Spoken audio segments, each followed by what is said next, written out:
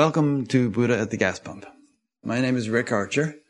Buddha at the Gas Pump is an ongoing series of interviews with spiritually awakening people. I've done about 620 of them now. If this is new to you and you'd like to listen to previous ones, please go to batgap.com, B-A-T-G-A-P, and look under the past interviews menu. This program is made possible through the support of appreciative listeners and viewers. So if you appreciate it and would like to help support it, there's a PayPal button on every page of the website. And there's also a page about other ways to donate if you don't want to use PayPal. Not that there's anything wrong with PayPal. My guest today is the Reverend Professor Stephen G. Wright, F.R.C.N., M.B.E., and I read all those things because I thought we would start by unpacking what they mean. So, welcome, Stephen. Thank you. And thank you for your patience. Stephen's been waiting patiently while we worked out technical problems. So, you're a reverend. In what respect? What denomination? How did you become a reverend? I joined the Interfaith Seminary in London about 12, 13 years ago. It's a 2-year program. Very experiential, very challenging, that introduces you to the depth of different faiths and trains you by the end of 2 years to be more proficient in the art of spiritual direction and in offering services like funerals, marriages, etc., to people who don't necessarily belong to a religious tradition particularly. So it doesn't put you into a religious box, but it encourages you to find your own path. Does it cater mostly to people with a Christian heritage, or is it like when you studied for 3 years, were you also studying Islam and Hinduism and Judaism and all the different faiths? Inevitably, most of the people that participate in it are influenced at least by the Christian tradition because they're in this country. But having said that, I would say the majority of the people who participated in that program are very alienated from Christianity for all kinds of reasons because they've been wounded by it or whatever, and were seeking a path of their own, but also a path of service. We wanted to find a way of being of service to support others in their spiritual development, and or simply providing a service like being a celebrant for a wedding for people who didn't want something necessarily attached to a particular religious tradition. And then the professor part, Reverend Professor. In what capacity have you been a professor? That's my professorship here at the University of Cumbria. I've had a couple of the past in different universities, but that's where I'm based right now. It's a visiting professorship, so I don't have to do much work. It's more nowadays, as I'm largely retired, an honorary title. But it did involve at one time doing a lot of teaching of students, particularly in the healthcare field, such as nursing. That's right. You were a nurse for 45 years. We'll get to that. Or 35 years, maybe. And then FRCN. What does that stand for? Fellow of the Royal College of Nursing. It's the highest accolade you can be given in this country in your profession of nursing. I think the numbers have grown a bit. There's more than 1.5 million nurses in this country. There's about 150 maybe fellows of the Royal College of Nursing now, and quite a lot of them dead. So it's the kind of thing that when you get awarded, you begin to wonder, is that it now? Am I past it? Do they know something I don't? But it's a high honour for the profession in this country. So. Very good. And then MBE is Member of the British Empire or something? What is that? What a wonderful title that is, Member of the British. It means that you get to go to Buckingham Palace and you meet the Queen, and she pins a little medal on your lapel and tells you how wonderful you are. And this whole glorious thing of being Buckingham Palace with the band playing and hundreds of people there and the gold paintwork and the red carpets, and the whole thing is a marvellous experience if you like that kind of thing. And that's different than, for instance, the Beatles weren't they knighted or something like that? Paul McCartney is now Sir Paul McCartney, but in the 60s, the Beatles all got their MBEs. Okay, so same thing. I heard they all went and got stoned someplace before they went in for the ceremony. Or at least a couple of them did. And speaking of them, we got to just mention that you were actually in Abbey Road recording studios when the Beatles were recording Come Together. And Yoko Ono served you some tea, so that's pretty cool. That was my claim to fame. Was a friend of mine was working in the studios and got us a pass. We were sitting in the background. We didn't actually meet them. We were separated by a glass screen. But when tea break came down for all the workers, Yoko Ono made some for everybody else that was there and came through. And this hand has touched the cup that Yoko Ono touched. Don't ever wash it. Okay. So you work as a spiritual director and trustee for the Sacred Space Foundation, which is, you've been telling me, is in the north of England, just south of the Scottish border. So what is the Sacred Space Foundation? It's a charity. We have 2 retreat houses here in the Lake District in the north of England.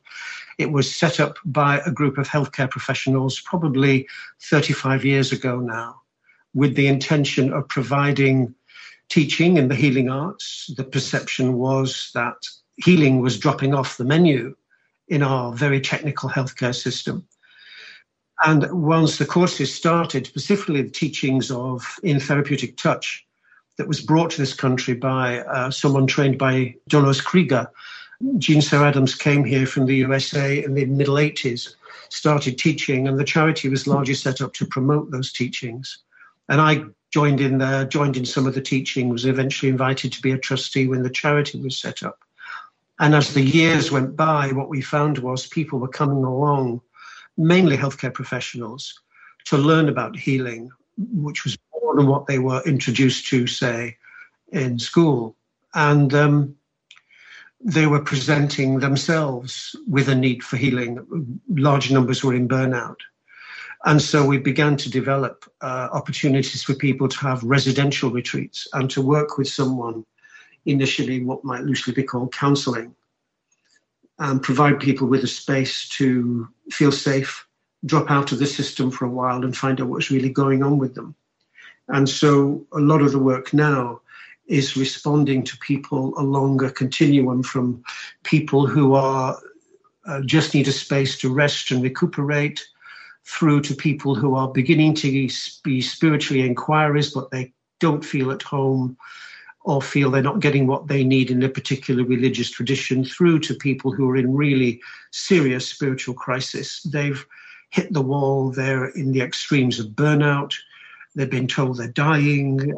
They've been told their partner is leaving them, or they're facing prison, something like that that's brought people to a serious crisis in life. Now, it's interesting that you refer to that as a spiritual crisis. You know, you hear all the time about policemen and school teachers and various other people burning out, but it's not usually presented in the news, at least, as a spiritual crisis. And yet that's how you referred to it. In mainstream ordinary reality, burnout is usually presented as simply an extreme of stress. And that's not to deny that extreme of stress is part of burnout. So there are some people who are in burnout, used in the vernacular sense, and they're simply extremely stressed. And we know that it is an extreme of stress because if you take them out of the situation, or you remove the bullying boss, or you improve the staffing levels, the stress goes away and the burnout goes away. Burnout, as we would understand it, is a spiritual crisis. And there's been an excellent book written about this as a burnout. I can't remember the name of the author just now, but the spiritual crisis is something when someone hits that point and you realize it's more than stress, it's more than a work problem. There is something going on in me that what the burnout has produced is a crisis of meaning and purpose in life. An example would be someone of a healthcare practitioner a few weeks back who got into her car to go to work as usual, started the car engine, and was still sat there 2 hours later. She couldn't move. The problem was not work, although that's become the focus. The work, if you like, the stress at work is the agent provocateur. But what's really going on is she didn't say I can't do this anymore. She said I can't be this anymore. There's that quality of not living authentically. Not doing something any longer that has heart and meaning for you. Your heart literally isn't in it. I heard on the news just this morning that something like 4 million Americans quit their job just during August. Right. And throughout the pandemic, apparently, a lot of people have just been reassessing the way their lives have been going and wondering why they've been doing what they've been doing, the long commutes and the 10-hour days or whatever. A lot of people are pressing the reset button. In one of your books, I was reading in the foreword, you said, I have a sense that an awful lot of people have realized that normal life was actually quite abnormal. So perhaps we're undergoing some kind of societal reset that will end up making us all more spiritual or introspective or demanding higher quality of life. There's a lot of strikes in the U.S. now, too, because people feel like, I shouldn't have to work this hard for so little money. That would be the same in this country. I think it's a universal. The evidence suggests from various studies that during lockdown periods, about 2/3 of people have stood back and said, hang on a minute, what's really going on? What I thought was normal maybe wasn't. It was actually awful. In this country, the Chancellor of the Exchequer, the guy who holds the purse strings in the country, is talking a lot about recovery, trying to get recovery again. I think what's happened during the pandemic, for some people, I suspect a significant majority, have discovered, they've taken the cover off what they thought life was all about and who they thought they were. That's essentially a spiritual shift taking place when you find new meaning and purpose in life, or you're discovering what your real meaning and purpose is. And it might be something as simple as actually, this relationship that I'm in is fake, this job I'm in is fake, who I'm trying to be in the world is fake. I want something with more meaning to it. So although the Chancellor is talking about recovery, an awful lot of people, I think, don't want to recover. They don't want to put the lid back on the way things were. They are ready and ripe for a significant shift in the way they see the world and the way they live in it. Yeah, kind of a similar thing happened after 9/11. It's like there was this big societal reset. And I remember, George Bush coming on the news a few days after 9/11 and urging everybody to go shopping, get back to normal life, go shopping. And, that raised a lot of eyebrows because, there had just been this huge trauma. And in a way he was saying, numb it down, forget about it, get back to normalcy. And of course, in a way people wanted to do that, but things were never the same. And I have a feeling that may be the case with the pandemic too. It's not just a blip and we're going to get back to normal, but it's a kind of a gear shifting that's taken place in society. I don't know how things are going to be going forward, but hopefully there'll be a silver lining to this cloud that we've been under, and it'll be a shift into something much more evolutionary, much more profound. That may be. First of all, I think we have to remember that what we're talking about is the kind of thing that has happened in relatively prosperous country. For most people, there's no shifting gear in a large part of the world because of the conditions in which they live. And life just wasn't that much worse under the pandemic than without it, except for lockdown. Those of us in the more prosperous countries like us, it's debatable whether or not that shift that has occurred during lockdown will be sustained afterwards, if and when the pandemic passes. Now, it may well be for some people that is true. I think we have to recognize, however, that the pressures of this particular plane of ordinary reality, of material reality, are immense. And very large numbers of people will feel that they want to get back to shopping and going to the pub and restaurants and carrying on life as it was, because for them, that's what life was. I think spiritual life draws most of us to is actually, maybe that's not what life is all about, that there are different planes of consciousness, different planes of reality, that the spiritual life suggests that life as lived actually is not life, and you're invited to a new life, that old expression in the Christian tradition of being born again. But it's about seeing life anew, literally coming into life. That's what being saved is all about. I think the Greek word sozo means saved, which means about really coming into life as it really is, not as we think it is. Yeah. I know in my own case, in a way, I'm kind of an inward guy. I mean, I'm very active and busy and all, but I meditate a lot. I've been doing that for a long time. And so when the pandemic hit, it was like a very minor thing in a way. It's fine. I don't go into stores. I wasn't going to pubs anyway, and I wasn't going to concerts, and I was playing pickleball, which is a sport, but now I walk in the woods, and no big deal. I can get a lot done walking in the woods, listening to interesting stuff. But, you see the people on the news, and they're just going bananas because they are used to a much more outward life. All kinds of entertainments, and they were deprived of that, and it was driving people nuts, and suicides were up, and domestic violence was up, and all kinds of problems. So it was in a way, it was a kind of a forced spiritual retreat, it seems, that many people didn't adapt to very well. Well, I think it's very difficult to have a spiritual retreat, let alone a forced one, if you don't have the tools, the wherewithal to embrace it. Otherwise, the retreat just becomes a place where you're deprived of television, telephone, friends, pubs, restaurants, clothes, shopping, etc. And so it becomes not a gift, but a curse. But I think if you've had some spiritual work, I think some people would have embraced the opportunity to give more time to deeper inner reflection, to meditation, to and so forth. But it's pretty hard to do if you've not had that wherewithal and you just go stir crazy. I also think that the symptoms, the things you're describing are symptoms of what happens in this particular plane of reality, this culture that we have. The poet W.B. Yeats wrote a famous poem which keeps getting revived in times of crisis called The Second Coming. And the first lines are, turning and turning in the widening gyre, the falcon cannot hear the falconer. Things fall apart, the centre cannot hold. He uses the images of falcon and the falconer there. The falcon, when it can't hear the falconer anymore, flies off into doing anything it wants to do. And there is that sense in spiritual inquiry that if you place your center in something like my meaning in life, my center is in shopping, the right clothes, the right partner, the right body, the right job, and all those kind of things. And I don't know what TV's like in America, but in this country, we are awash with reality programs, and they're actually anything but real. You know, every minute of the day you can find a new bed, a new house, a new wife, a new partner, a new body, anything you want. But they're all placing the center in ego-driven objectives, in ego-driven drives. And that means that very large numbers of people feel no sense of center in other than those things. What the ego determines is. And of course, the ego is determined to survive and continue at all costs. I think what happens when people awaken spiritually is you begin to recognize the falsity of those centers, however powerful they are, but they are false. And that then can, in some people, stimulate a search for what is my real center? Where is my real self?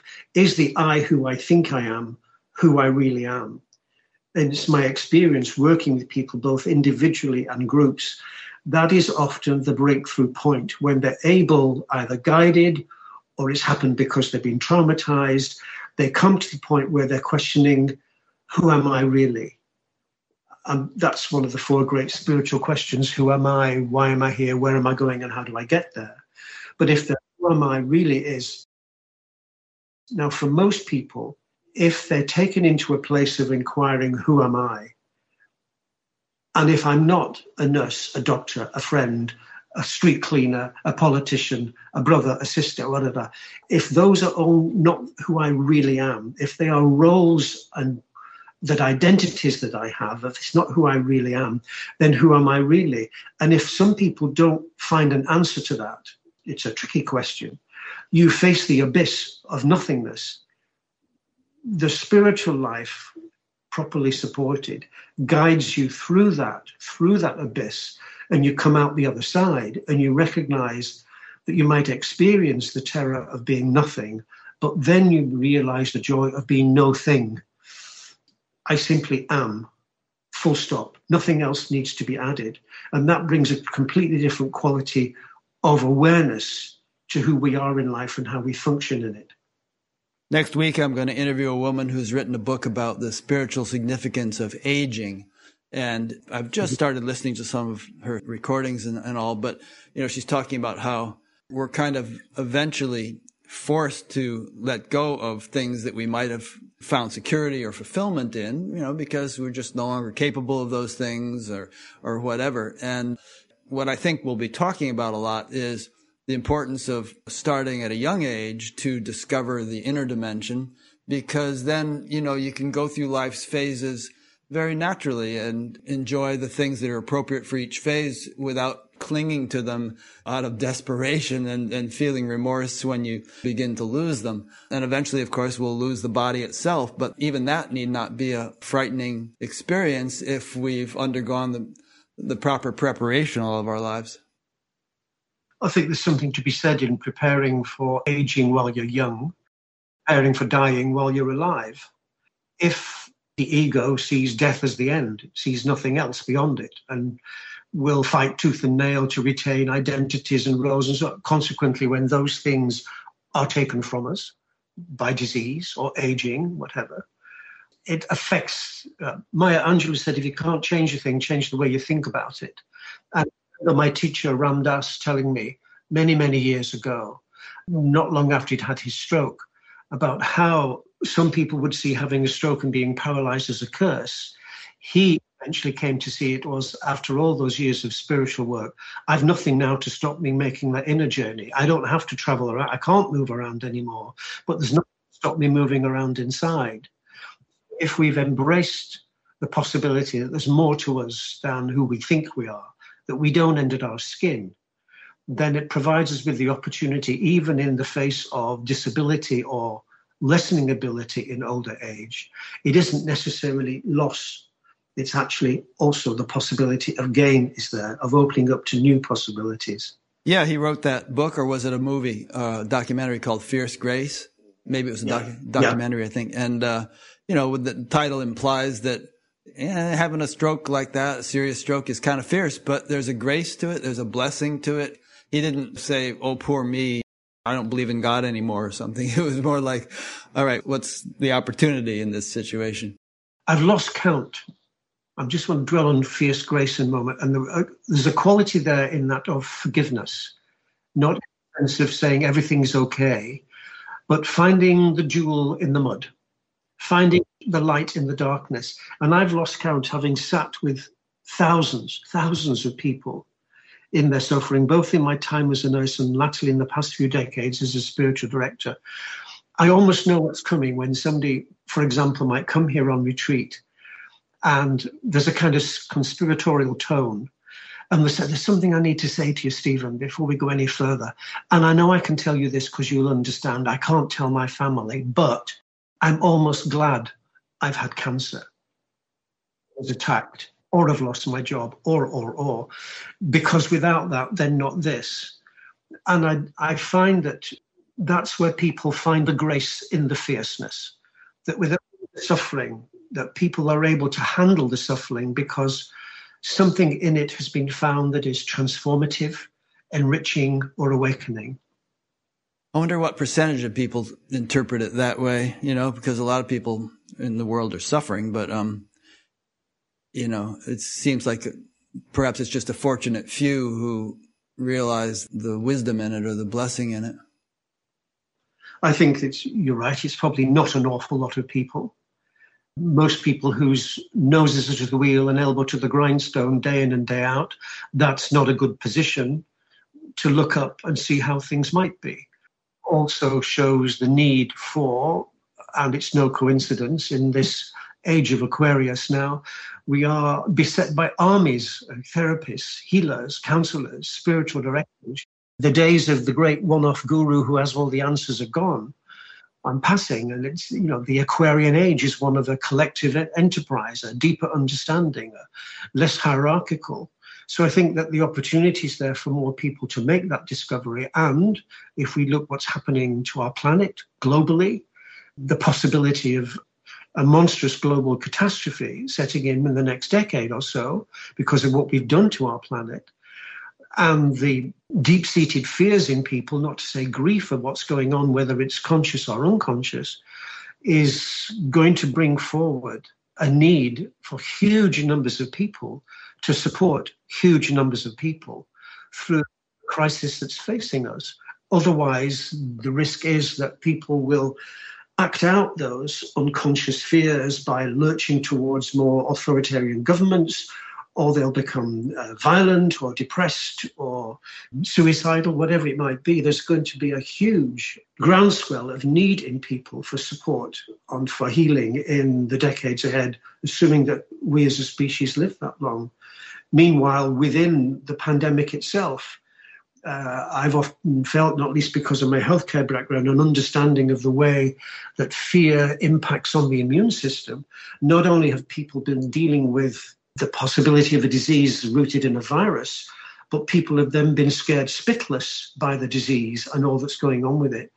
And then also not attended to a lot of healthcare issues. So if you have fear, it compromises the immune system. And I suspect, let alone diseases that weren't dealt with during the pandemic because people weren't getting to hospital and so forth, weren't getting their treatment.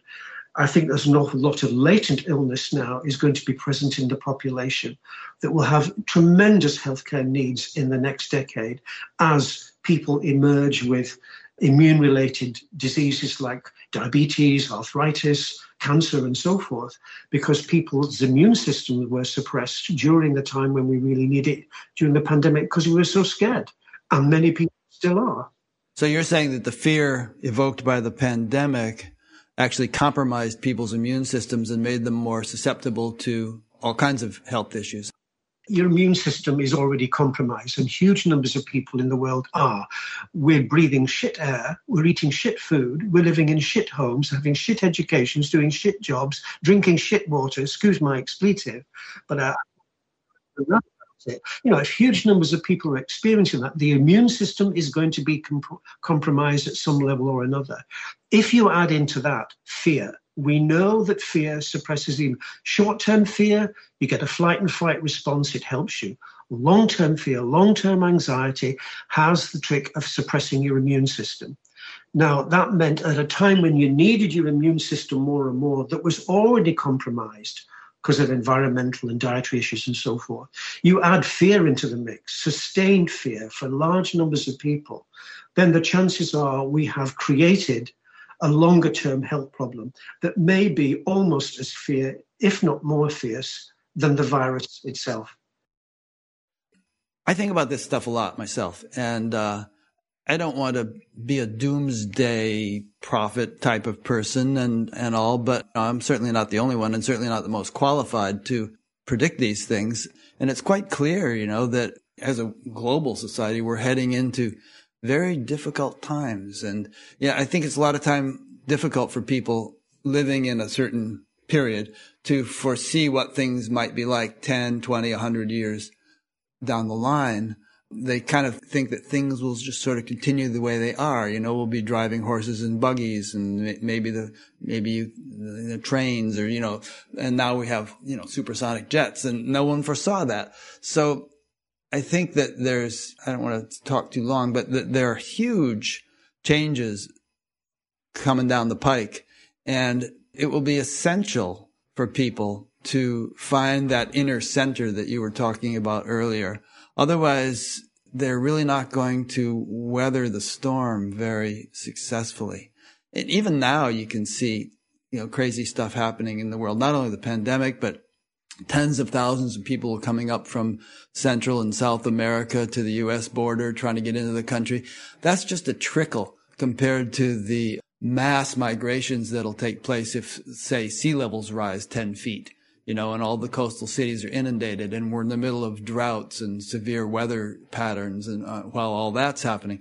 So we really got to turn things around. And I think there are solutions, but to implement them takes a certain mindset. So again, it comes back to changing minds, changing hearts on a mass scale so that things can be changed in the technical and political fields.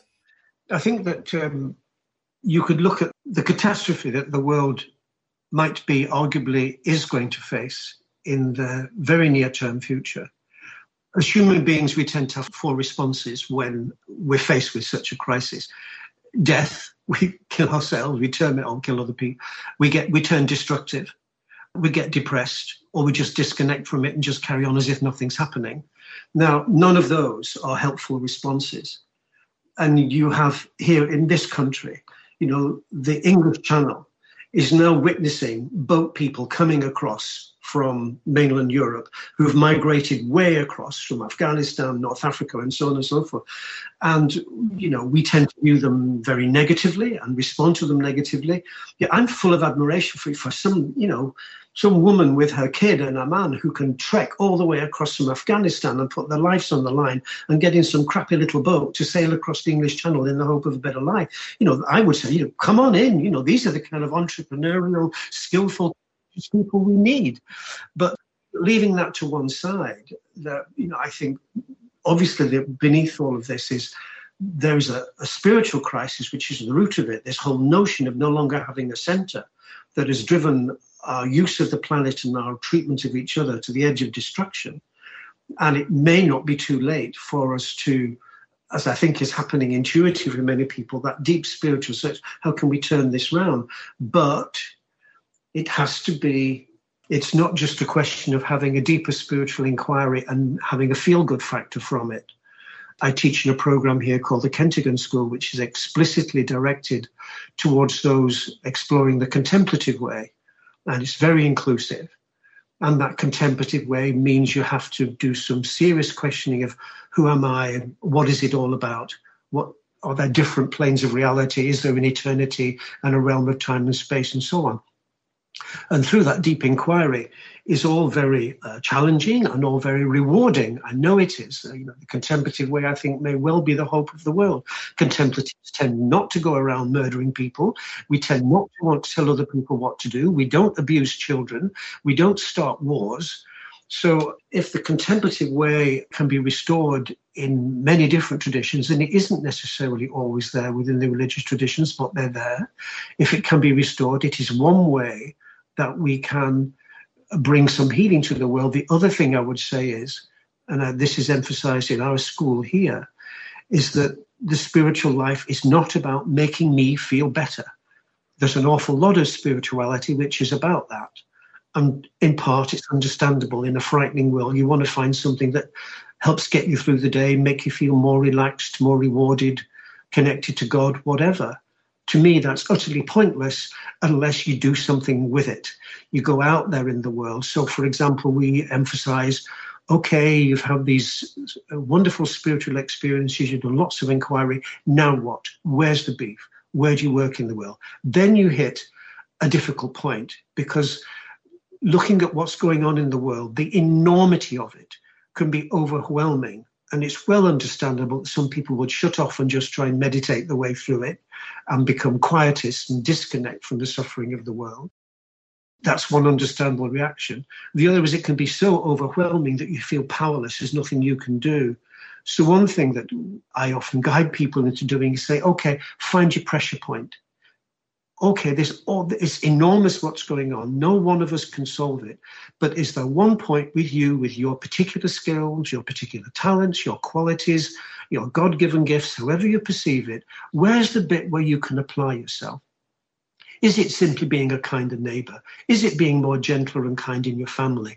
Is it helping out down at the food bank while also challenging food injustice? Is it participating in wider community action? Is it marching on the streets, working with political organizations, getting in there in your church, whatever it might be? So I think that enables us to stay focused and to survive and to be more fulfilled in a very challenging world if we don't try and overwhelm ourselves trying to fix it all because we can't do it. That way lies burnout or depression or exhaustion. We find our pressure point, the bit we can do. And one thing that we've found that works here, a pattern that works, is having 4 things in place that support you. You need your soul works, the things that you do, your spiritual practices, meditation, prayer, going on retreat.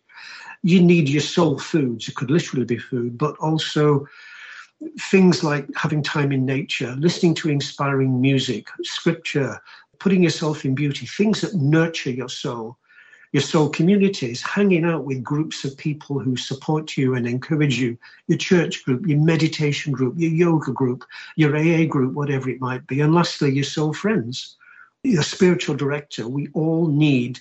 I learned that certainly in my early days, in my chaotic wanting to do it all my own way, was the power of having 1 or 2 persons, Ram Dass in particular, and Jeannie Sir Adams here, who'd walked the path before me and could guide me along safely. So having a spiritual, so that pattern of those 4 soul things helps to nurture and sustain us while we awaken more deeply to our spirit and find our path of service in the world. That's good.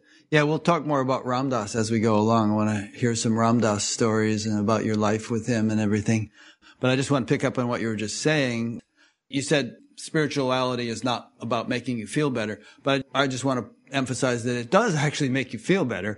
But I think that's obviously not the end of it. In fact, from my own experience and many people I know, once you have that feeling better that spirituality gives you, you're more energetic, you're more happy, your mind is clearer and sharper and so on, then you inevitably are able to do more for others. And, that phrase, my cup runneth over, it's sort of like you're full. Okay, now you run over and start to apply all this inner potentiality that you've tapped into in some constructive way. And like you say, you can't do everything, but we each have our role to play. And it might be just being a parent or doing organic gardening or some little thing, or maybe it's something that makes the news. But we all have our dharma or our role to play. And I think one value of spiritual development is it helps you find that role. It becomes clearer and clearer to you over time. You begin to pick up on the impulses and the signals and the subtle hints of where the stream is flowing in your particular life, and you're able to maximize your impact. I think that the spiritual life, the spiritual practices, the work we do, and it is work, there's no bypassing it, there's no emotional shortcuts, because that way just corrupts the spiritual depths that we do acquire, opens the heart. It's essentially an opening of the heart. Whether that is an opening of the heart of your own individual heart through which you recognize everybody else has got a heart too, and we're all in this together, and that strengthens you, so your service in the world is not one where I am using my own compassion batteries to word myself out. The opening of the heart, authentic spirituality, awakens you to the suffering of the world and enables you, strengthens you not to back away from it, but to hold it and embrace it and to continue working with it. Now, for most people, their spiritual awakening is a recognition of the something other, what I would call the beloved. We avoid gender-driven words for God in our school here. But the recognition that there is something other, what Evelyn Underhill called the real.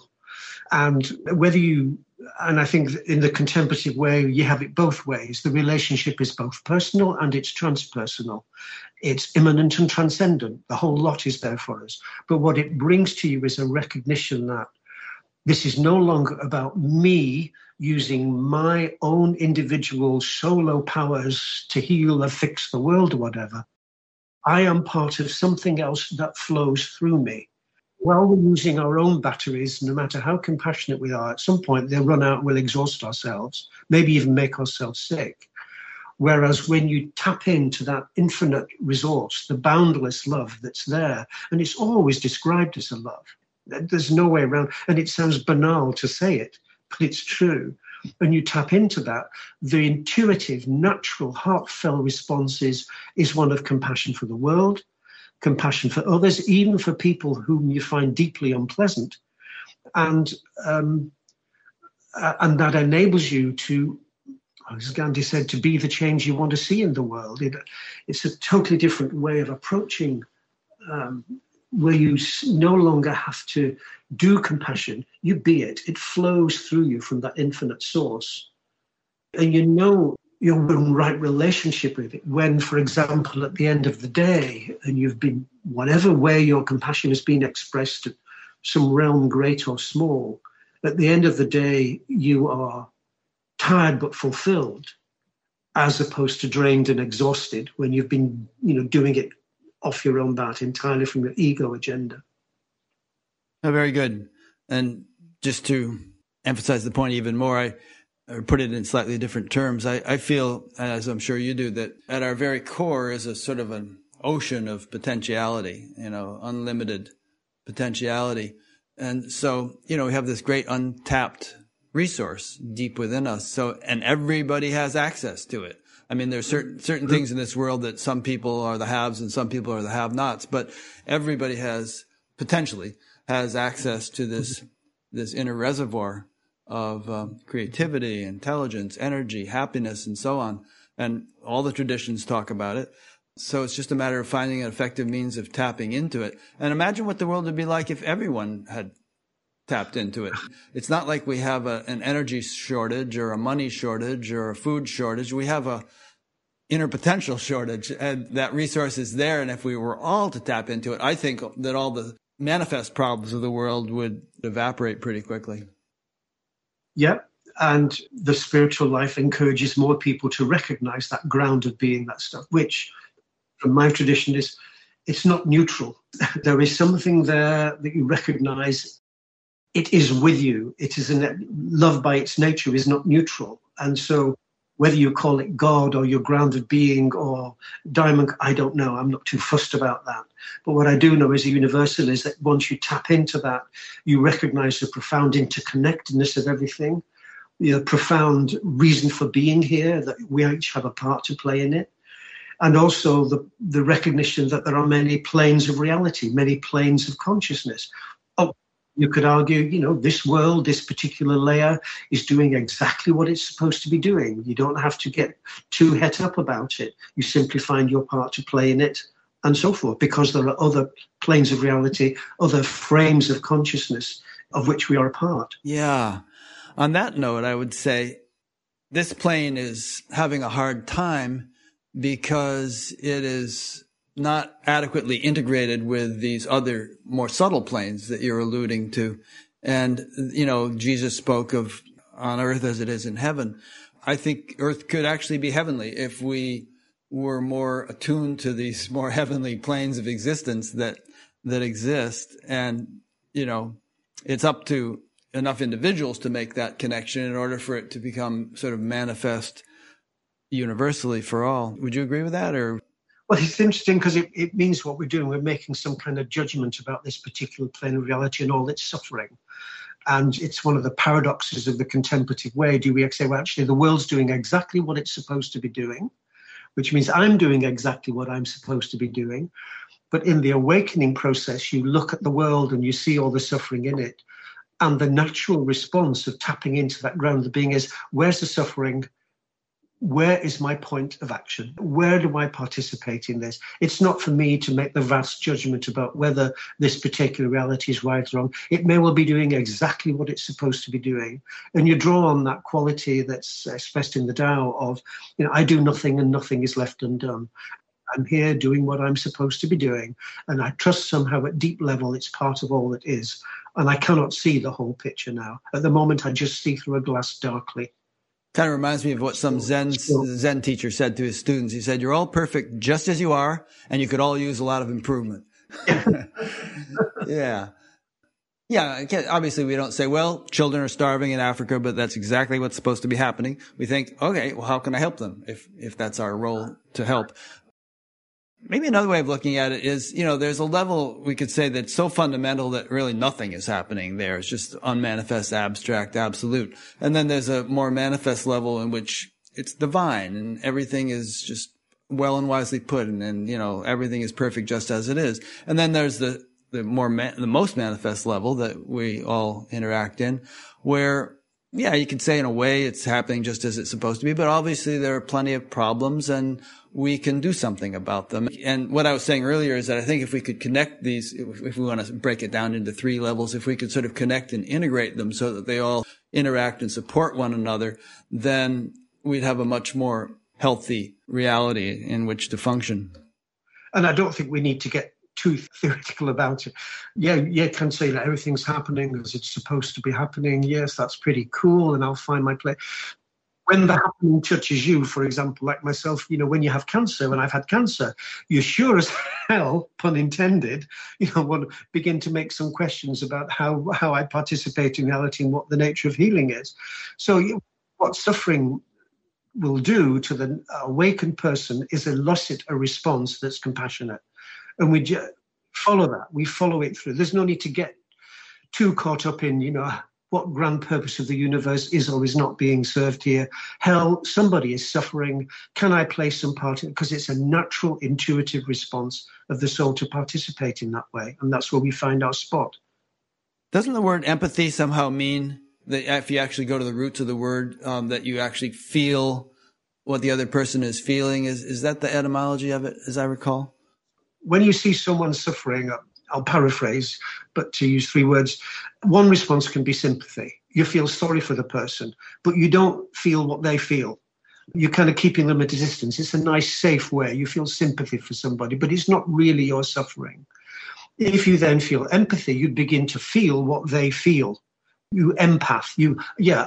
So for example, if someone tells me what sorrow is, I know what sorrow is. If one tells me what fear is, I know what fear is. I can empathize with that. Compassion is the next stage on. Empathy may open the heart. Sympathy may not do, but empathy is an opening of the heart to what the other person is experiencing. Compassion is a fire word. Compassion says, I'm with you in the feeling and I do something. Passion, I do something about it. I act, I participate. I give you a hug. I give money to charity. I seek to be a better, I like the idea of the word of compassion as being something that is active. You engage with the world. It's not just feeling something, but one acts, one does something with it. Yeah. I'm glad that I asked you that question because that was a great little breakdown. And, you look at the lives of the people that we regard as being ultra compassionate, Mother Teresa or Jesus or Amma, or if you know who she is, or, these various great people who've just done so much for so many. And it's kind of like they don't have a choice. They are just driven. They're just sort of instruments of the divine on full tilt boogie, pouring out some healing balm for those that they influence. That's true. But I think there's 2 things I would say about that. One is all those teachers always said, it's you too. The kingdom of God is within you. You are God, Jesus said. All great teachers say, actually, it's not just me. That's not just me being special. It's you too. All you have to do is to wake up to it. The second point I make is that teaching, that expression occurs in many different contexts, so that you could argue, well, it's relatively easy for Jesus and the Mother Teresa and Amma and others to go around being compassionate because they didn't have a mortgage, they didn't have a family, they didn't have a whole damn job, they didn't have to care for an elderly parent with Alzheimer's disease. So, part of the work of spiritual awakening is to recognize it has to be engaged with people in our lives as they are lived now. It doesn't have to be something that only special people can go around giving to others. So part of the work, for example, of the contemplative way is encouraging people to discover the Christ consciousness within themselves. And through that, how do I work with that in the world? How does my open heart work in the world and serve in the world? And it doesn't have to be in grand ways. It can, as I say, the expression of the fullness of your spiritual life is just being a more decent neighbor.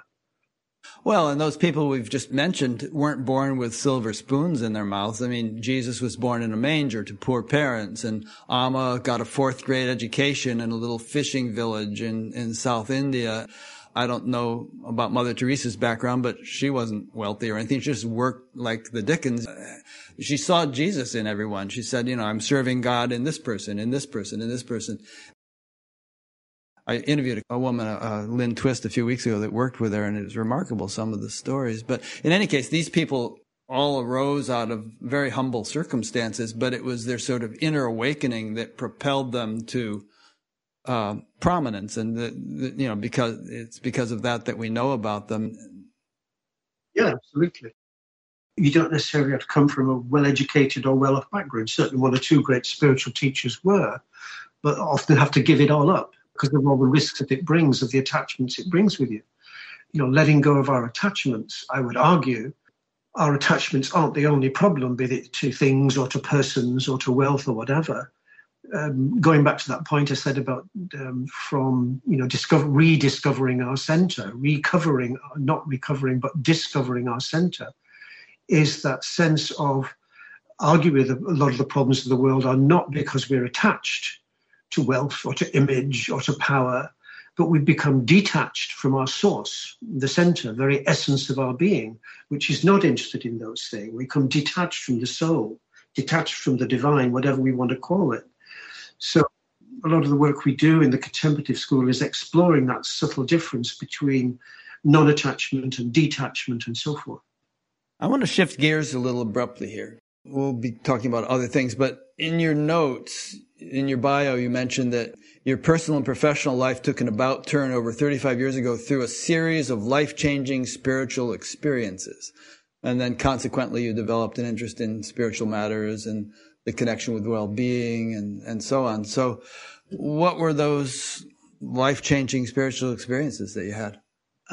One was, I'd always had them as a child, which would be moments of, this isn't what life is all about. There's more here, a profound connection with something other than myself, which my atheist psychologist, psychotherapy friends say, which is just a problem of, that's what happens to your mind when you come from a dysfunctional family. And mine would be classed as dysfunctional.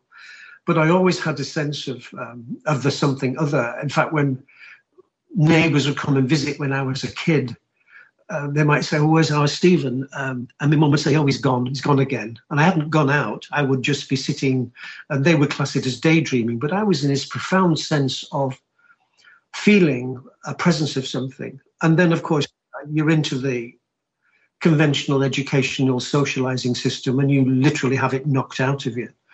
And it was only in my late 30s that one was experiencing burnout myself, and I absolutely crashed. And one of the outcomes, what is this all about? What's going on? Where has this come from? Suddenly things that were important to me ceased to be important. And there was this sense of no longer standing on firm ground.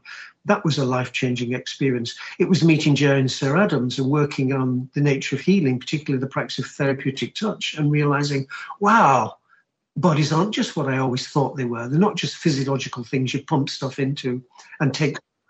There's far more going on here about the nature of what it is to be human. And then there were certain really profound mystical experiences that just opened me up. In a friend's back garden in Walnut Creek, south of San Francisco, on a perfectly ordinary California housing estate day, sat in my friend's garden one morning. The guys were out beyond the wall. I could hear them emptying the trash cans. And I'm just sitting there listening to this, a town, sleepy town, waking up. And I watched a leaf just in front of me. I opened my eyes for my morning meditation, and there was a dewdrop in the end of it.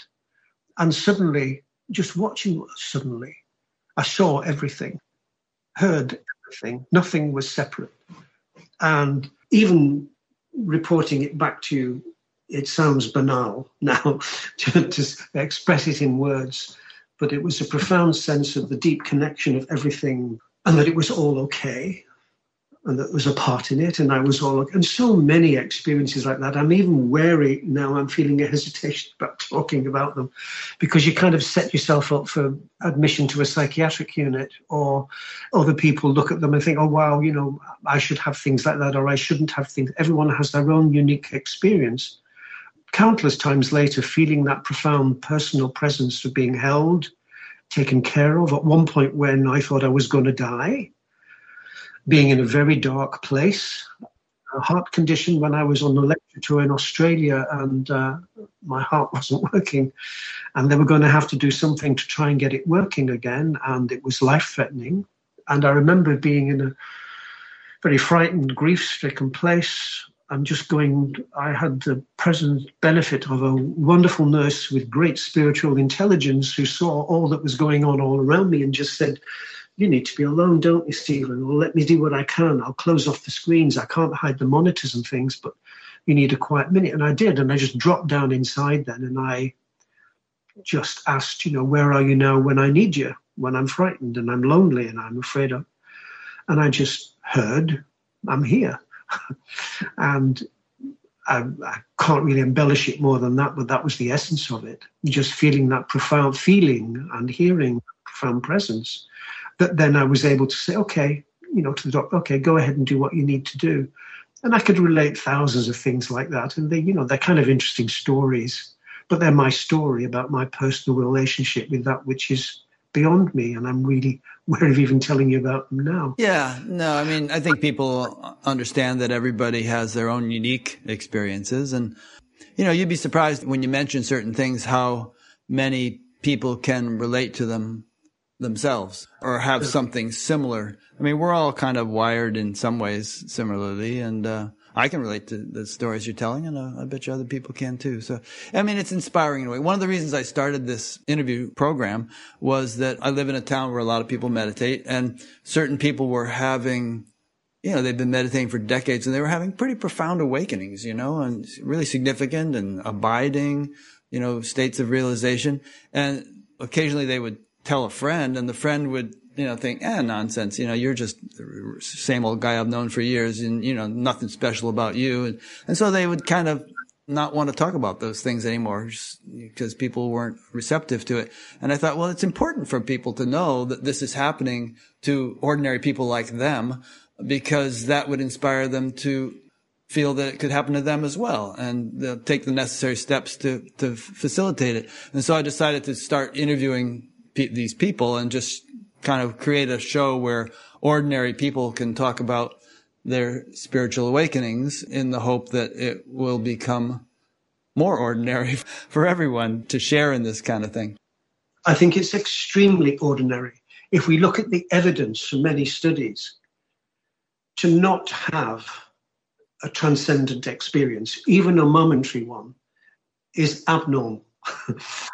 Most people have them, and the character you described, the word one person dismisses it. If you look at the dismissing of it, very often what lies behind it is fear.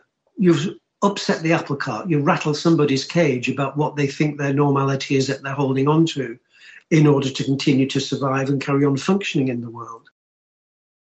You could argue that maybe the world would be a better place if we just slipped some MDMA in the water nationally and gave everybody a taste, and would nobody quite the same again, because, that'd be a very quick route to a mystical experience. I'm being slightly tongue-in-cheek here. Or mass psychosis, maybe. Well, the evidence suggested there's no way of bypassing the authentic spiritual awakening, which takes long, slow, patient work. So what I'm experiencing now with the folks I work with who are part of the Kentigern School, who are intentionally studying the contemplative way, seeking to help it contribute to their awakening, it does require hard, patient work. There's no bypassing it. I've done drugs, MDMA anyway, myself many, many years ago, and it was profoundly illuminating and awakening. But there's always that echoing at the back of the mind that maybe it wasn't real because it was drug influenced. Or you get into, well, I'd like to have another one. And of course, you can never repeat things. So, I wouldn't rule the drugs out. And there's certainly lots of people now are using drugs like that, and LSD and other drugs, to help people shift through mental blockages, depression, schizophrenia, and so forth, with some remarkable results where at last returning to the getting rid of the panic that was set in with drugs in the 70s, getting away from that and recognizing that these substances are gifts, that they can help people shift if used therapeutically, which of course is just what I experienced. When I did take an MDA long ago, I was prepared properly beforehand. There was somebody there to guide me through it. I was properly taken care of. And likewise, so many substances we now have that we generally are available, tobacco, caffeine, alcohol, whatever, were once extremely rare, used infrequently under specific circumstances, and you would have a wholly different experience, wholly being the pun intended, than if you were properly prepared and guided through it and it was used sparingly, rather than just something that is now used routinely. Yeah. I've interviewed Michael Pollan. People might be interested in that interview. He wrote a book called How to Change Your Mind, in which he kind of in a very journalistic, careful way went through the whole gamut of possible psychedelic substances and tried them himself and wrote about it. He's a really good writer. Anyway, as you say, there's been a lot of research recently showing the value of these things for alcoholics, people addicted to various other substances, end-of-life situations where they're dying of cancer and they're terribly afraid. And, it gives them a glimpse that there's, a lot of these people are atheists when they have this experience, and they end up speaking like religious mystics, saying this is the most profound thing I've ever experienced. And, I saw God or felt the divine and so on. So, I haven't done those things myself since the 60s, because after I learned to meditate, I really didn't feel the need for them anymore. They showed me what they could show me. As Alan Watts put it, once you get the message, hang up the phone. But they're definitely an eye-opener for people at certain stages. I wouldn't disagree with that at all. And I think they mimic, arguably create the mystical experience. And what people can then go on to do, although some people don't need to do it, for example, those who study in deep prayer the contemplative way, you put yourself in the condition for the mystical experience to arise, the connection, the sense of unity with all that is. And so if the drugs are a shortcut to that for a while to open the door for you, and you get a chance to have a look through, then it's up to you then to do the patient work where you learn to open the door yourself in the future, and eventually maybe get to a situation where as we cultivate the mystical contemplative way, it becomes a lived experience. There isn't a quality of, now I'm going to the supermarket to do my shopping, now I'm meditating, then I'm going to sit and contemplate. No, it's more, now I'm meditating while shopping. You're more likely to retain that quality of consciousness because you've done the work, and it becomes a lived experience. It becomes ordinary. Yeah. I mean, that's the whole idea, really, is that these spiritual experiences shouldn't just be intermittent. A higher state of consciousness can become one's natural mode of functioning. And it doesn't make a person weird or withdrawn, or you wouldn't necessarily notice them walking down the street. But from their perspective, it's a whole different world. And their whole way of interacting with it has been utterly transformed. What matters is, with all of these approaches to the spiritual life, is intentionality. It's the consciousness with which you do it. If you want to get into meditation, for example, in order to feel better, you'll have a very different experience than if you want to learn contemplative flair in order to connect with the absolute. A lot depends on the intention, and there ain't no guarantees that you'll stick with it. In my experience, there is no bypassing the long, slow discipleship, the disciplinary work to do it. I remember I used to go retreat regularly to Germany and sit at the feet of Mother Meera. Some people believe she's an avatar. Leaving all that to one side, there's this wonderful presence there. You have to go there, you set your intention, you've got to get through the German air traffic control system and all that kind of stuff. Anyone tells you the Germans are well organized, try going through Frankfurt Airport.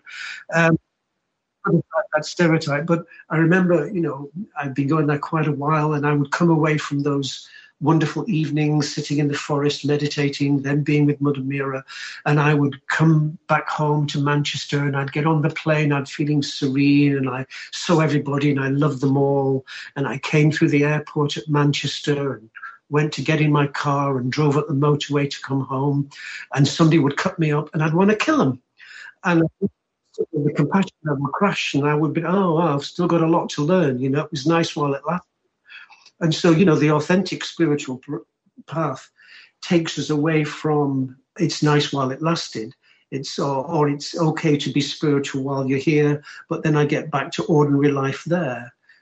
The work takes us to a place there where there is a continuity and interconnectedness between these different aspects of the way we are in the world, but you become more attuned to that sense of the deep presence within you and around you all the time. And it affects every aspect of your way of being. Yeah.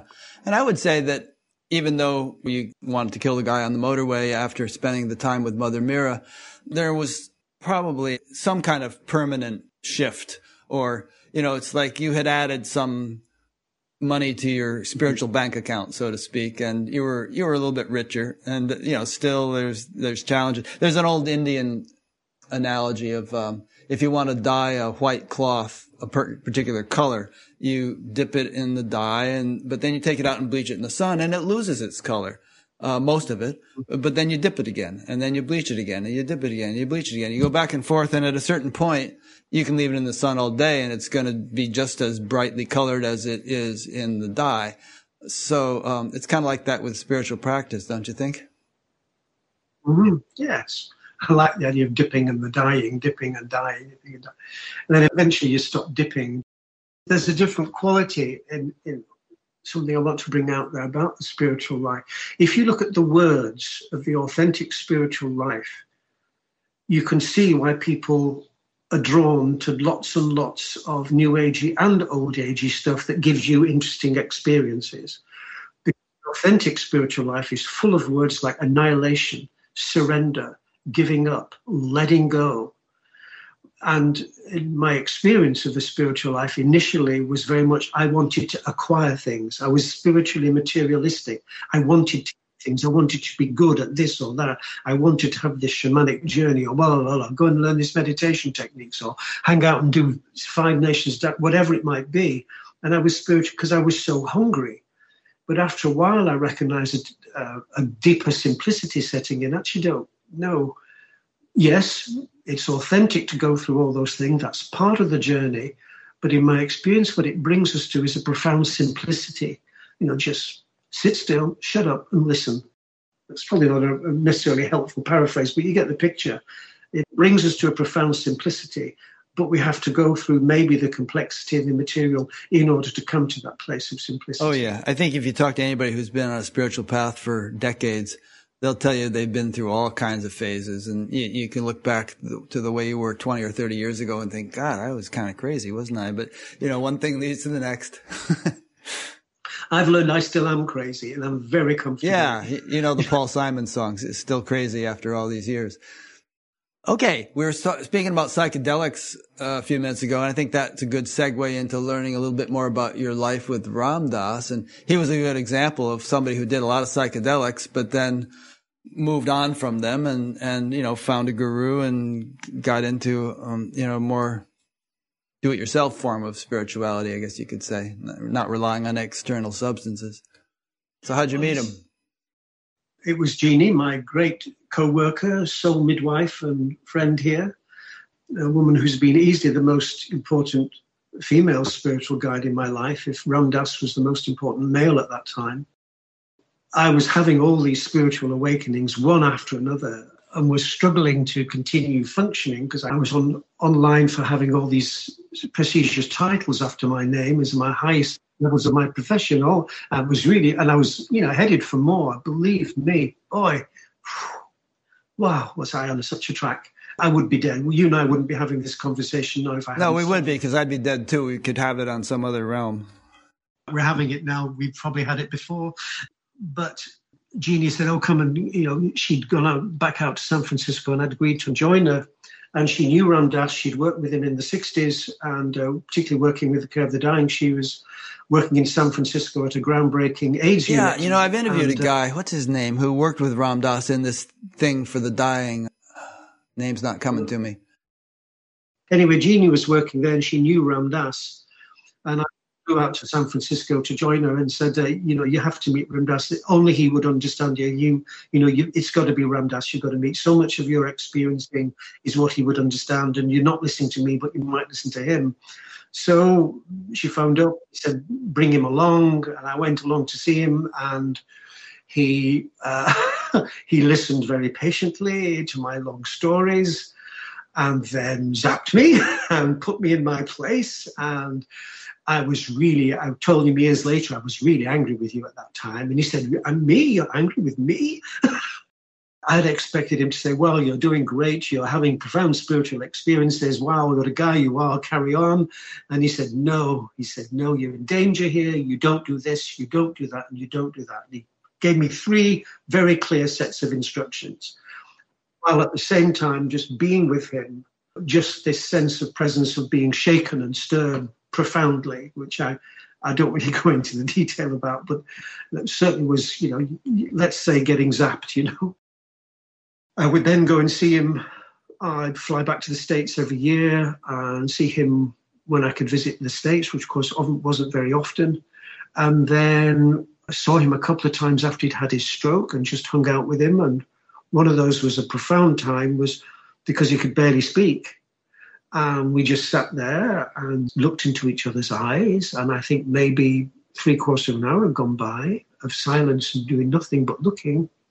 And I said, what on earth was that all about, Ram Dass? And he said, this is what happens when soul talks to soul. And there were no words.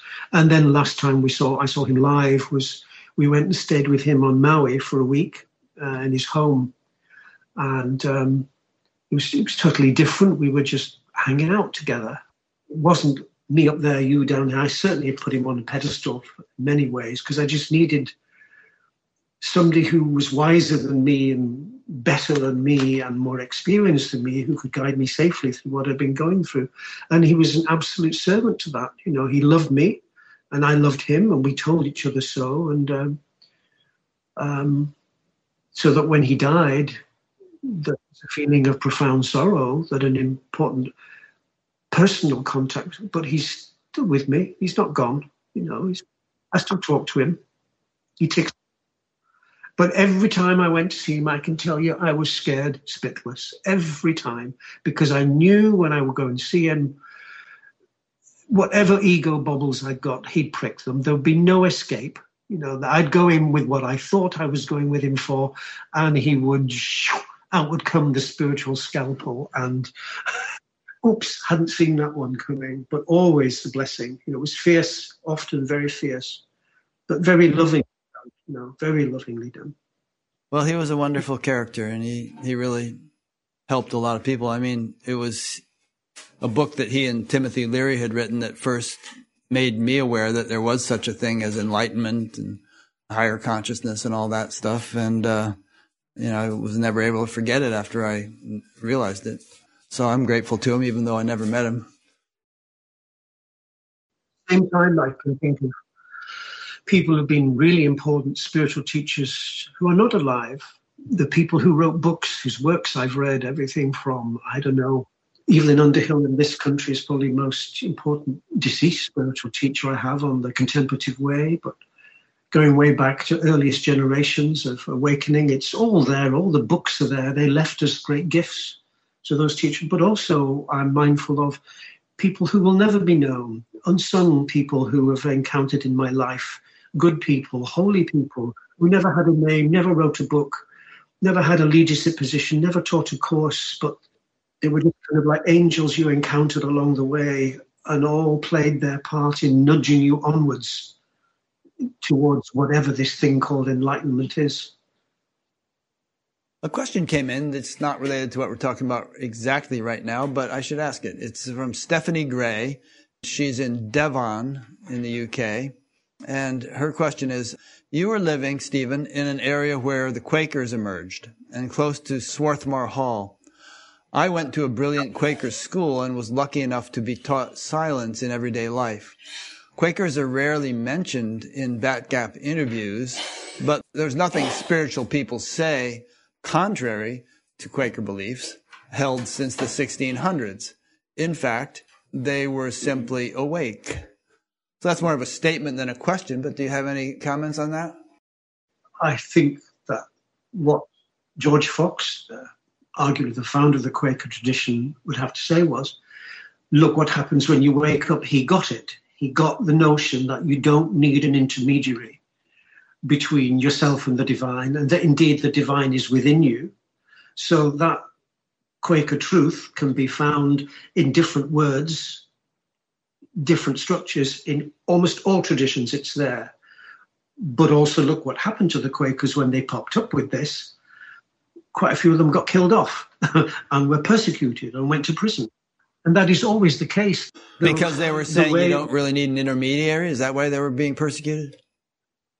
You're challenging the structure. You're challenging authority. The Quakers don't go on authorities. The idea of, arguably, one of the things that's profoundly missing from our educational system is introducing children to the profound possibilities of silence. What they get at school is a profound impossibility of relentless noise and teaching. They're not often taught to, although I know a couple of children's schools where children do learn to meditate. Maybe that is changing. But the Quaker tradition has a tremendous amount to offer, and it's often a place where people, I certainly was a Quaker attender for about 10 years, and it provided me with a kind of soft landing as to a religious tradition that I could participate in, that I did not feel judged, where what I felt I was experiencing would not be excluded, but would be embraced and listened to. Yeah. I have a couple of friends who teach different forms of meditation in schools, or at least try to. And, they very often get flack from fundamentalist Christians, who say that they shouldn't be teaching such things in the public schools, and it's a religion, and so on. So it's tricky because, when they do introduce such programs, there's usually profound benefits in terms of kids, not dropping out and not fighting with each other and getting better grades and all that stuff. But then it meets opposition because people think it's a religion. So it's one of those things that need to evolve in our society, I guess. It's one of the challenges we encounter. If you look at most, I'll say all, I don't know if it's true, but I'll say, if you look at all the religions, they began with a mystical experience. The Buddha's awakening, the Jesus in the desert, whatever it might be, whatever the Prophet, peace be upon him, his time in the desert, in the caves, his awakening, his insight, it's all there. And the moment you move that into a generation who tries to capture what the initiator tried to teach and creates a structure, then you get a structure and it allies it once, especially when it allies itself with political authority, such as Christianity did with the Roman Empire, then you start to lose something, because then the political authority gets aligned with your spiritual authority and the wires get crossed. And so, for example, if we stick with that example of the Quakers, but also in modern times, we get people attending the contemplative school who come from traditional Christian churches, who are warned off attending because you shouldn't be going there, sitting in silence, listening to this stuff because it's not biblical and it's, you'll be possessed by Satan. Who goes out into central Manchester on a Friday night when the pubs are closing will tell you Satan's happy, thank you very much, and wandering around the streets, or any other city for that matter. If you look at the reasons why people adhere to very hard-boiled faith, is that if you pick away at it, you find it's often quite brittle because it's rooted in fear. Fear that unless I have this absolute, unless I have these structures, unless I'm certain, and I used to argue years ago with fundamentalists, I don't bother. If someone comes on at me with that approach, either through the media, as I often do, or at some meeting, I just graciously listen and then find an excuse to walk away or let it go. There's no point in getting it because it's not fixable. And the reason is that kind of religious faith is so certain. The mystical contemplative is completely opposite. It lives in constant uncertainty. The only thing I'm certain of is being uncertain. The possibility of you never know. Ram Dass always said to me, you never know. You never know. Don't get too certain. That certainty is rooted in a deep-seated sense of fear. There's no point in arguing with it because unconsciously or unconsciously, the person knows if I give way one little bit, the whole damn thing might come crashing down. If they're doing what they're doing, there's not much you can do about it. My way is to say, well, okay, I can't do anything about that, but I can play my part in offering this particular way through my role as a spiritual director, through the foundation, through the school and other media that I work in, that gives people, here's one way. If you want to have a look at it, come and have a look. Try it out. It may work for you. No guarantees. But there's no authority, no structure, which is why, the mystical way is throughout history can at best be frowned upon, sometimes accepted, and is sometimes treated with great hostility. Because if you start saying to people, hey, you can get to the divine directly with support in this way, you don't need a structure, you don't need a hierarchy, you don't need a priesthood, that's pretty problematic. That's very threatening to those in power who've invested their power in the structure. It's interesting. As you were saying that, I was thinking about what you're saying, and I was, for some reason, the example of an infection or in the body came up. That, like, if there's some kind of chronic infection, the body has to expend so much energy to keep fighting against it, and it compromises your ability to do anything else. And I was thinking that perhaps religious fundamentalists are, in a way, expending a lot of energy to keep that shell up, to keep that protection against doubt and uncertainty. And it must really drain them, I would think. And it also, of course, makes them very combative or antagonistic to anything that seems to threaten their shell. But I've talked to several people who used to be that way and somehow managed to shift out of it. And they describe it as such a relaxing, freeing kind of transformation where they just don't have to fight anymore and put up all that resistance against that false protection. It's letting go of fear. Fear is an intensely draining form of emotional energy. And if you're scared anymore because you're just learning to trust the absolute that doesn't require structures or authorities or doctrines or dogmas in the same way. At the same time, I don't knock it. I recognize that for some people, it gets them through the day and gives them faith and strength to be, you could argue that without it. I've often met some people, what was it, Richard Dawkins says, everybody can be nasty, but it takes a religious person to be really nasty. So, when you recognize where that comes from, it does allow you to open your heart and be receptive to people.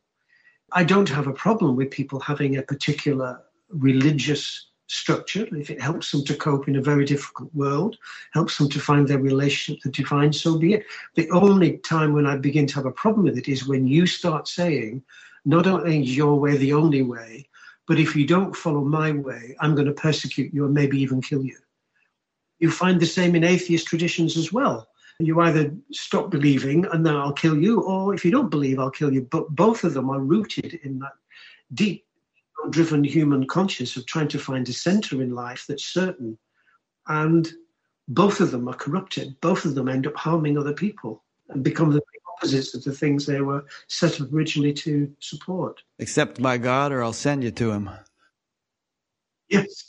The siege of the French city, and I can't remember the French sect now, it'll come to me in a moment. In the Middle Ages, the city was besieged and it was full of these people who were regarded by the Roman Catholic Church as heretics. And the person leading the siege was approached by one of the captains and said, we're pretty close now to breaking into the city. What do we do with them all? How do we work out which ones are the heretics? And his answer was, kill them all, God will sort it out. Really, really connect with that source. You don't do that. You don't even think like that. I've never met a contemplative or a mystic who would see their faith in that way as being acted out in that way to the point where it harmed other people in any way. You couldn't, because, the mystical experience is one in which you love your neighbor as yourself because you actually see your neighbor as yourself. You see the oneness that you both fundamentally share. Oneness. Again, it sounds banal to say it, but you recognize if you let go of the I who I think I am and you discover the I am, then everybody else is an I am. And therefore, if you're an I am and I'm an I am, well, we're all the same, aren't we? And everything else is superficial difference. It's all superficial. We're all the same ocean, but we each arise as a particular wave.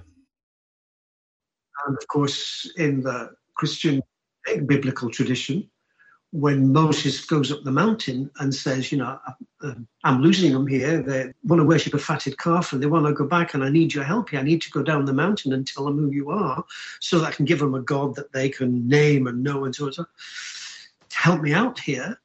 And Moses says, well, who are you? What are you? Of course, the divine just says, Ehyeh asher ehyeh. I am who I am. I am that I am. And, well, if the divine says I am, and when we touch into that essence in ourselves that says I am, well. I have a few pages of notes in front of me, and we've probably covered a bunch of it that I haven't actually read off the paper because it just came up. But there's a couple of questions I have here. Here's one thing that you say. You have these retreats in which you help people to wake up. And I'm just wondering if you could just elaborate a bit more about what you mean by waking up. How do you define that, and how do you help people wake up? The notion would be that when we are invested in our ego identity, this I who I think I am, with its limited perceptions and understanding of reality through the five senses, then you're asleep. You think you're awake, but you're asleep to the potential of who you really are, of grander vistas of reality, of connection to something greater than yourself, this I who I think I am. Continuing to live in that way is a very limited way of living. In fact, there's a lovely line in Jesus' Gospel of Philip. It's a non-canonical gospel when the disciples say to Jesus, what happens to atheists after they die? And Jesus says, well, they can't die because they've never lived. And I would apply the same in the sense that when you're locked in your ego identity, you're not living fully. Although while you're in it, getting drunk and having sex and having a job and buying a car, well, maybe you feel that's what life is. Most people recognize at some point that is not what life is all about, but I'm stuck in it. So that sense of, universally in pretty much all religious, spiritual traditions, the language of awakening is used, of waking up to something, of seeing differently. Spirituality can simply be defined as a different way of seeing. You move from one way of seeing, the I who have material reality is all there is, into another way of seeing that has a kind of, wow, there's far more to this than I originally thought there was. The reality of what Evelyn Hungerford called the real, the reality of the divine, of the truth of a beloved. And you move from that place, that ego-driven world, which is essentially fear-driven, because deep in the unconscious is the fear of death, of annihilation.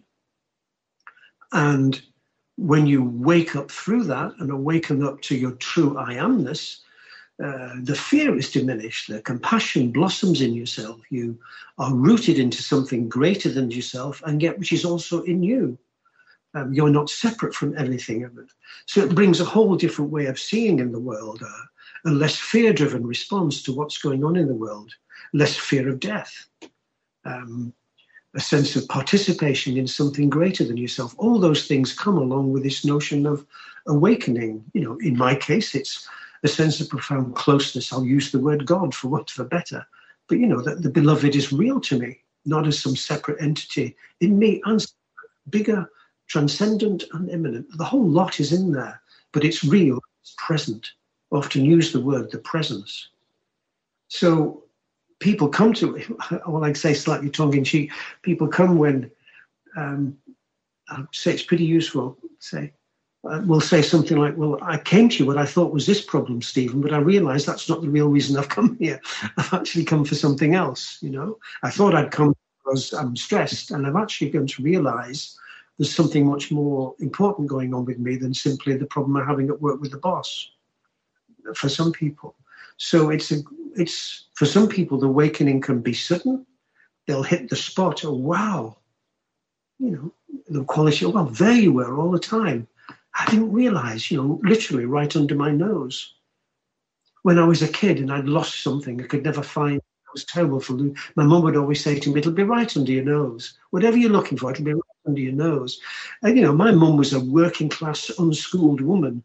And yet, now in my old age, her words still come back to me echoing with profound meaning as they have later on in life. It'll be right, and it is, it's right under your nose. And there is a sense of wonderment with people when they begin to expand their consciousness and say, wow, there's more to me, to reality, to the divine than I thought there was. We were driving in the car the other day and I was looking for my sunglasses and I said, Irene, they were right there in the little drink cup in the center here and you must have picked them up and moved them. Where are they? Are they on the floor? Blah, blah, blah. I went on like that for about 5 minutes and she said, I don't know what you do. You always lose your sunglasses. And then finally I realized they were hooked right here on my shirt. So they were literally underneath my nose. I was thinking, I bet you that most of the people who come to your center are really on the verge of some kind of shift or breakthrough, which is why they come. But like you were saying, many of them wouldn't realize it. They just think, well, my job is stressful or something. But I bet you it just kind of works out the way things flow, that they feel the desire to come there when they're at a stage where coming there is going to catalyze a shift that they're actually beginning to undergo. You know what I mean? You know what I'm trying to say? Yes. It's subtle. I think there's something more going on. The synchronicity of people getting in touch and following through, in this case, coming to quite a remote part of the world. They've got to make an effort to get here. They've got to speak to somebody on the phone. They've got to hang out with some strange Englishman and some strange American lady living up here in the middle of nowhere, where Jeannie and I both, there are others are helping, but we're seeing most of the people that come in retreat or come for sessions.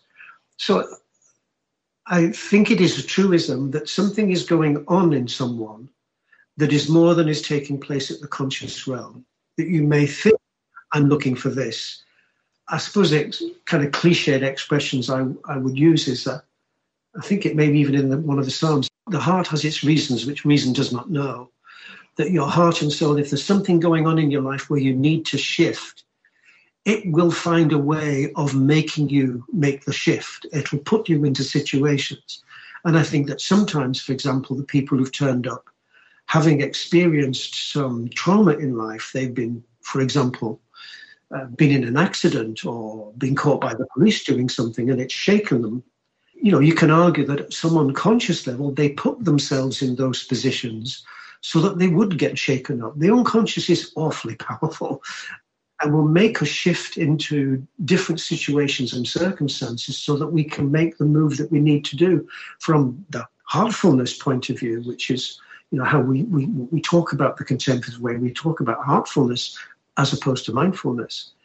There is something there recognizing there is a power in a center of ourselves, a soul, if you like, the heart, that will not be gainsaid. Sooner or later, it will nudge you into a position where you will be fulfilled in life if you choose to listen to it. And I think some people, not everybody does, for all kinds of reasons, but then maybe you'll find an opportunity in another person or another situation.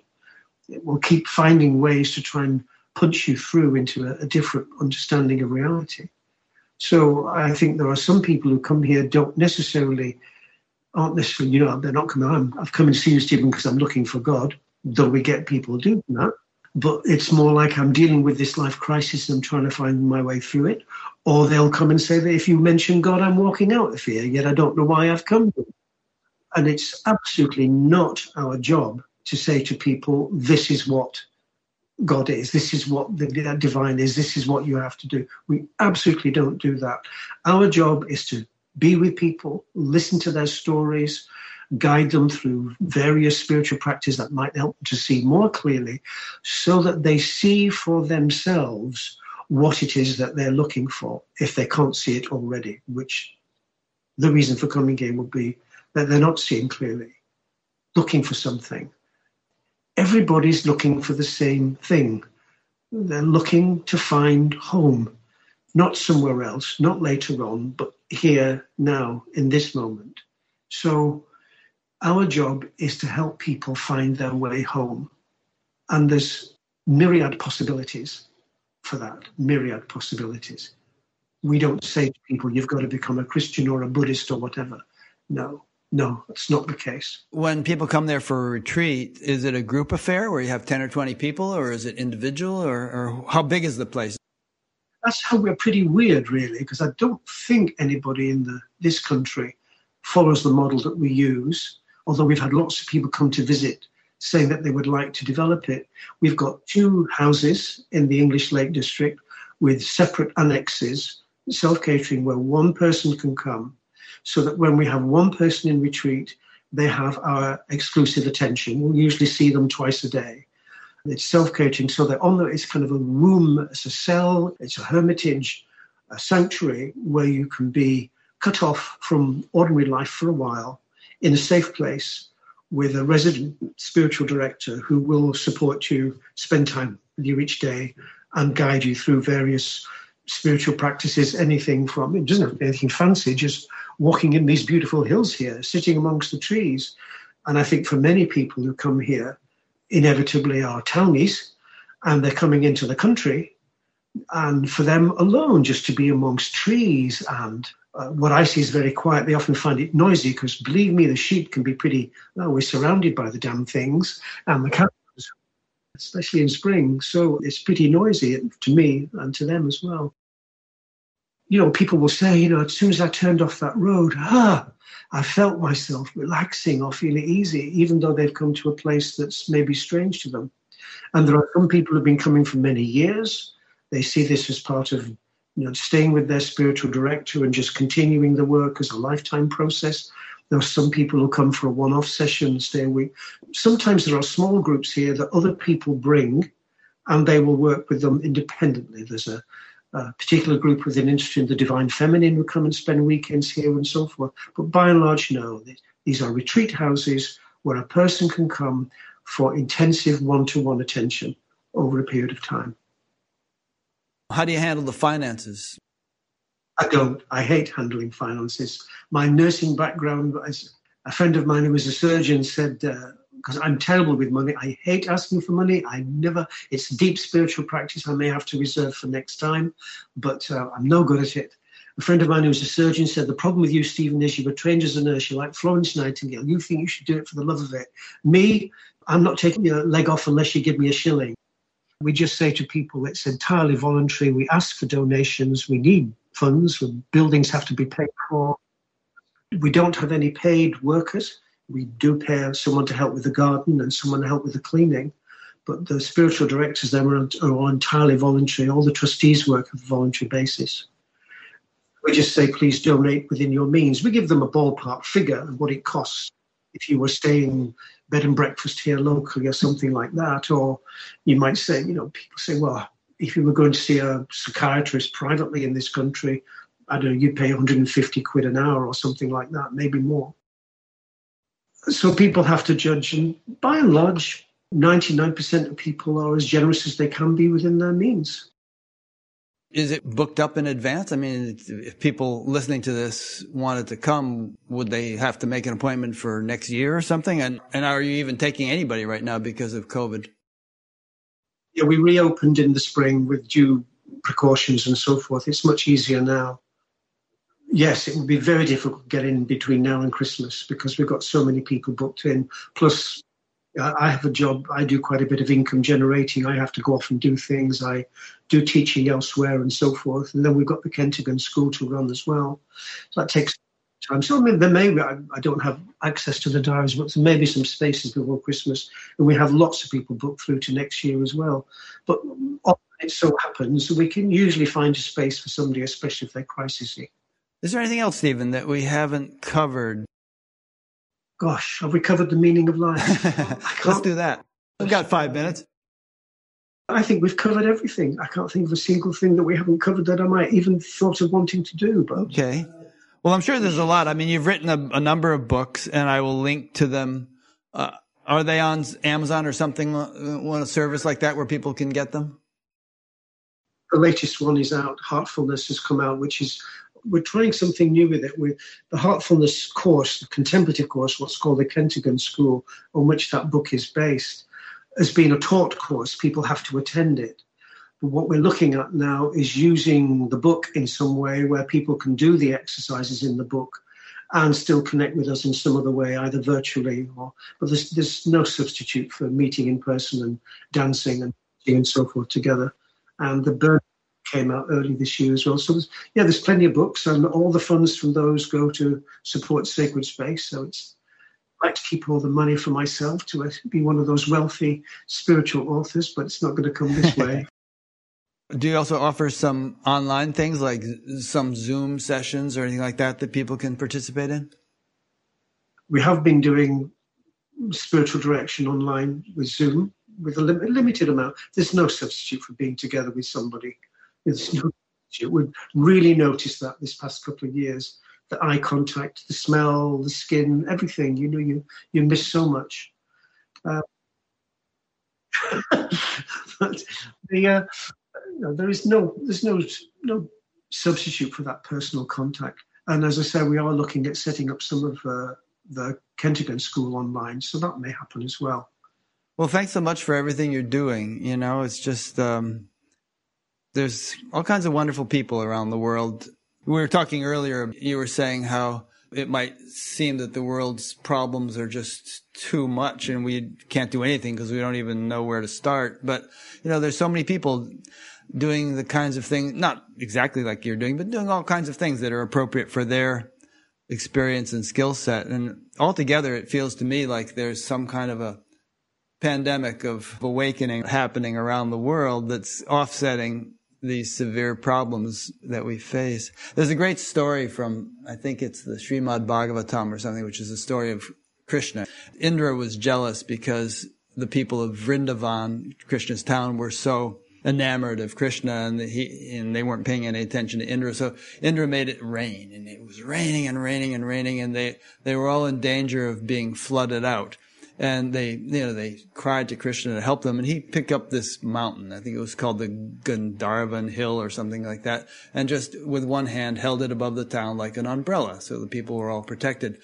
But after a while, people thought, well, that's a lot for him to hold. Maybe I should pick up a stick and help him hold it. So everybody picked up sticks, and they were helping hold the mountain. And of course, their sticks weren't accomplishing anything. It was God who was doing the thing. But that's kind of like what we all are doing. We're all holding up our sticks, and it's really the divine working through us that is enabling us to do these things. But we have a sense of somebody's got to do it. We have a sense of participating in this wonderful awakening that the world hopefully is undergoing. And there's millions of people offering teachings and guidance in all different forms, all kinds of therapies taking place. And the spiritual cat is out of the religious bag. We live in a world now of a vast spiritual supermarket with, for good or ill, with huge opportunities. For most of us now, unless we live in certain countries, we're no longer constrained in our spiritual exploration. And equally, we live in a world now we don't depend any longer on some powerful guru to be there to guide us and to show us the way. The world is full of really healthy teachers who are able to say, don't follow mine, let me help you to find yours, which may well be the same as mine. So that there is a greater awareness. It's much more about, in all these many teachers, how can I help you to realize yourself rather than you realize me? And even in other fields, other than spirituality, there are really cool things happening. Like there are people working on restoring the soil and getting back to more natural forms of agriculture. And there's the Bioneers Conference where all these environmental people get together, and there's all kinds of amazing things that people are doing. So there's a lot of that stuff doesn't make the evening news, but there's a lot of good things happening. We're still going to go through some rough times as we were describing earlier, but I think there's the possibility, even possibly the probability, of coming out through the other side of this roughness into a much more beautiful world than we've ever known. I think the potential is there. I'm a member of a group called the Deep Adaptation Forum, and something like 17,000 scientists and academics across the world who are facing up to the possibilities of catastrophe that might be coming in the near future, but also seeking to act so that we can mitigate them. And also, there are thousands and thousands, millions of people across the globe who are waking up and saying, actually, no, we've got to do something here, and are doing something. And I think that I think it was the principle of St. Paul, which I think is useful to live by. Pray as if everything depended on God, but work as if everything depended on you. And the more of us that are participating out there, it's not going to be the one-off person anymore. That day is gone. This is a collective enterprise, and that may well be the thing that saves us. Well, that's a good note to end on. Thank you so much for the inspiration. Thank you for spending this time with me, and thank you for everything you're doing. And for those listening or watching, I'll be putting up a page for this interview, as I always do, and I'll link to everything that we've been talking about, Stephen's website and his books and so on. So I'll see you next time. And next week, as I mentioned, there will be a woman, Connie Zweig, old friend of mine. We're going to be talking about spirituality in older age. And I think it's going to be a fascinating conversation. So thanks for listening or watching. See you then.